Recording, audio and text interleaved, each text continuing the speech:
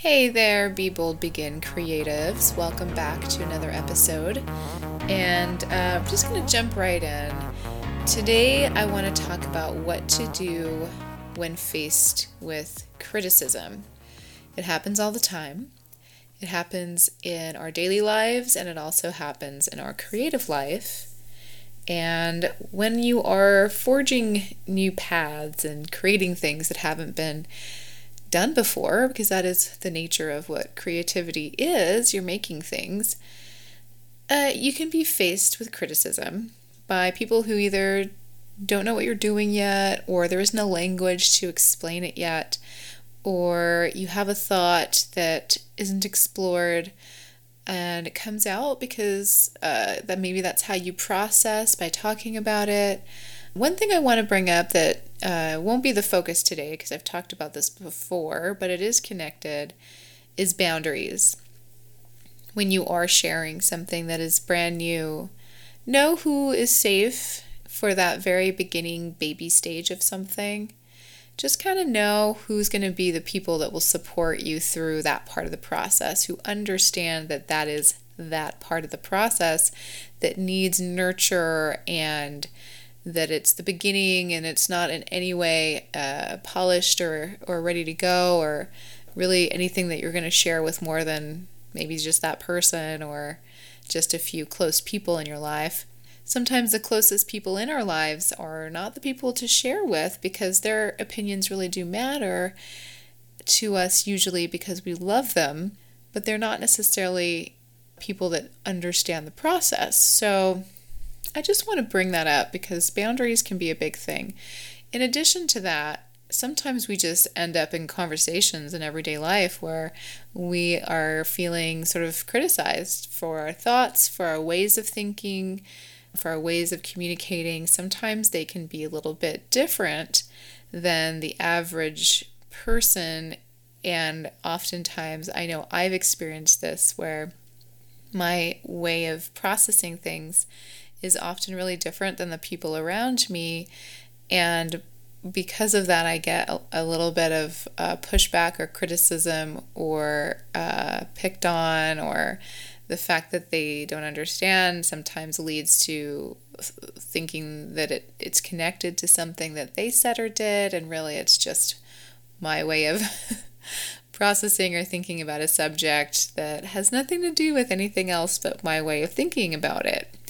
And I've been through this a lot recently, and I'm still struggling with understanding it, so bear with me, but these are some things I would like to try in my own life in the everyday sector, and I know that I'm getting better at this in the creative sector as well, which is obviously what we talk about here mostly, but you know, it does intersect because oftentimes the brain science within a creative person is a little bit different than maybe the general populace. So one day I'll come back with some actual factual things to quote when it comes to brain science. Maybe next week we'll focus on that. I think that would actually be really fun. I know I throw in things here and there about the brain science behind things, but and if I haven't, I apologize, but I think I have just little things about how things work. But one thing I want you to consider when facing criticism is enlisting courage and patience. You've already had courage to speak your truth one way or another, whether it be in everyday life or creatively. And you're brave enough to do that and to share and to allow others to have their opinions. So that's where more courage needs to be enlisted or could be enlisted, and allowing them to have an opinion and have feelings about what you've just done or said or presented, and being in awareness that you may not be on the same page and that that's okay. I've learned to feel like it's okay, but a lot of times the people around me are not comfortable with that. So it's having courage to just be yourself anyway and try to come from a place of love with the people that you care about, and even those that you don't know very well perhaps. But if you're coming from a place of non-judgment and love, I think differences are a good thing. It's just finding ways to have courage to not have it be about convincing each other of something, or just allowing it to be a presentational moment perhaps, or to have differences. And then patience, to allow them time to process and catch up with either the new perspective that you've presented or the creation that you've just shared. And because I live in a creative space pretty regularly these days where there's a lot of communication with different creative teams, oftentimes I'll have an idea of a direction we should go in, but because it's a brand new thing that we haven't done yet, oftentimes my vision of why we should do it isn't always completely clear yet. I just know that it's the right thing to do. So finding clarity in that, and then finding ways to get people on track with you. But then after you present the idea, you kind of have to give them time to process it. So some patience there, because they're going to have their own processes of how to understand what you may have just presented, especially if it's going in another direction or if it's off track or in opposition of something that they may have thought was the right thing to do. So that's something to know that can happen in collaborative situations. It can happen just with relationships or people that you have to deal with on a regular basis, or not. Maybe not people you have to deal with on it. Maybe it's anybody. This situation I feel like can occur at any time with anyone. But having the patience to allow them to have the process too. Maybe you've already gone through the process and you're at different stages in life even. And, is it worth it to go through the process with them on a bigger scale? And then, of course, on the smaller scale, it's easier to have the patience because we just have to go, okay, well, this is the process, and sticking to your idea and trusting that what your thoughts are valid and that it's worth a try, and that you've done that work. The other level or layer to this would be having the courage and the patience for yourself to feel the things that you're feeling in that particular moment, to have patience with yourself to allow that process to occur as well. And trying to stay in a place of non-judgment is hard sometimes, but even when we do it, it doesn't necessarily always feel good if the other person is in a place of judgment and criticism. But here's something that I would propose that I would like to try myself as well. So this episode's a little bit experimental in terms of solutions, but you just have to try all of these things that I talk about in the podcast are really things that can work. Everyone's different. So if it doesn't resonate with you, then don't do it. Or maybe you have a way of, maybe it sparks an idea for yourself by listening to this and thinking, I don't feel energized by that idea. I don't feel in alignment with that tool or that exercise or that thought or that idea. But then it gets your brain going and you come up with your own solution. And that's the other beautiful part of the process of coming up with ways to manage different aspects of our lives and our creative process. So I just want to throw in that little disclaimer because if I were in a room with you or doing a coaching session with you one-on-one, oftentimes I come up with these exercises that are tailored to you based on the information I've just been given. And then I guide you towards a solution that you feel most in alignment with, which means I may come up with multiple exercises for you to consider or multiple questions or things to try on. So obviously we can't do that here because this is a one-way conversation at the moment.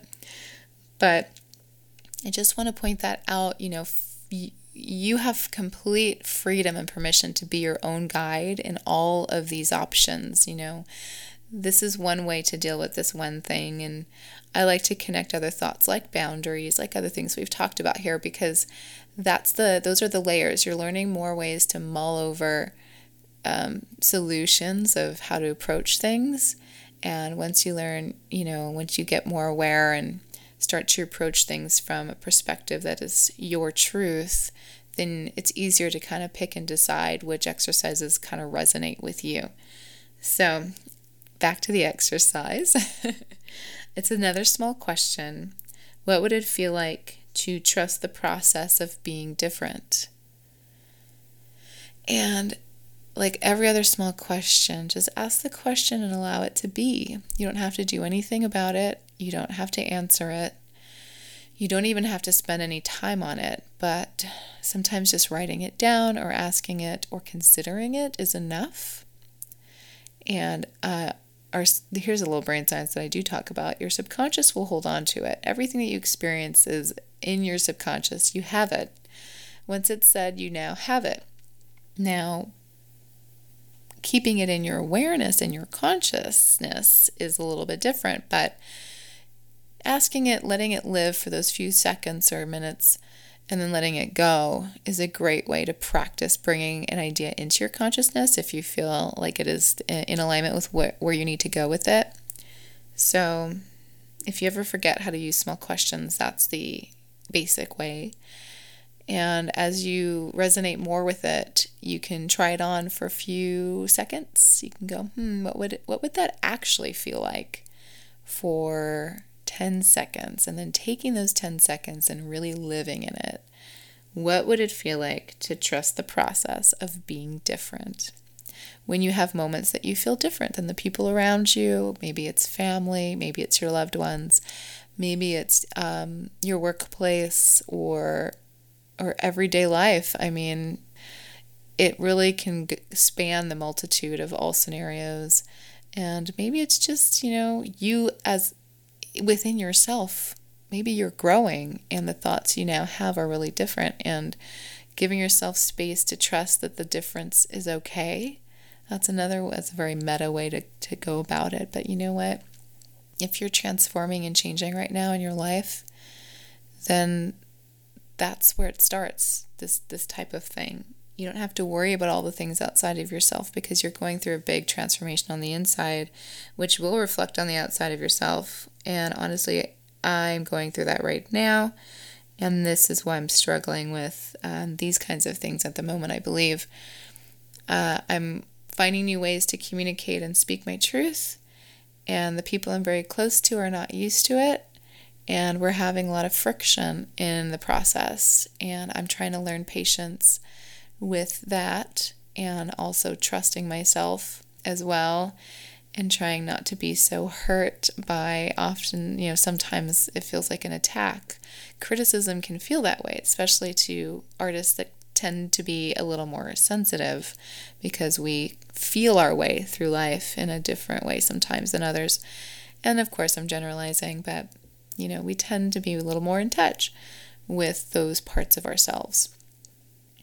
So this is a topic that's very much on my heart right now. It's very much in my life right now. So I'm going to try this.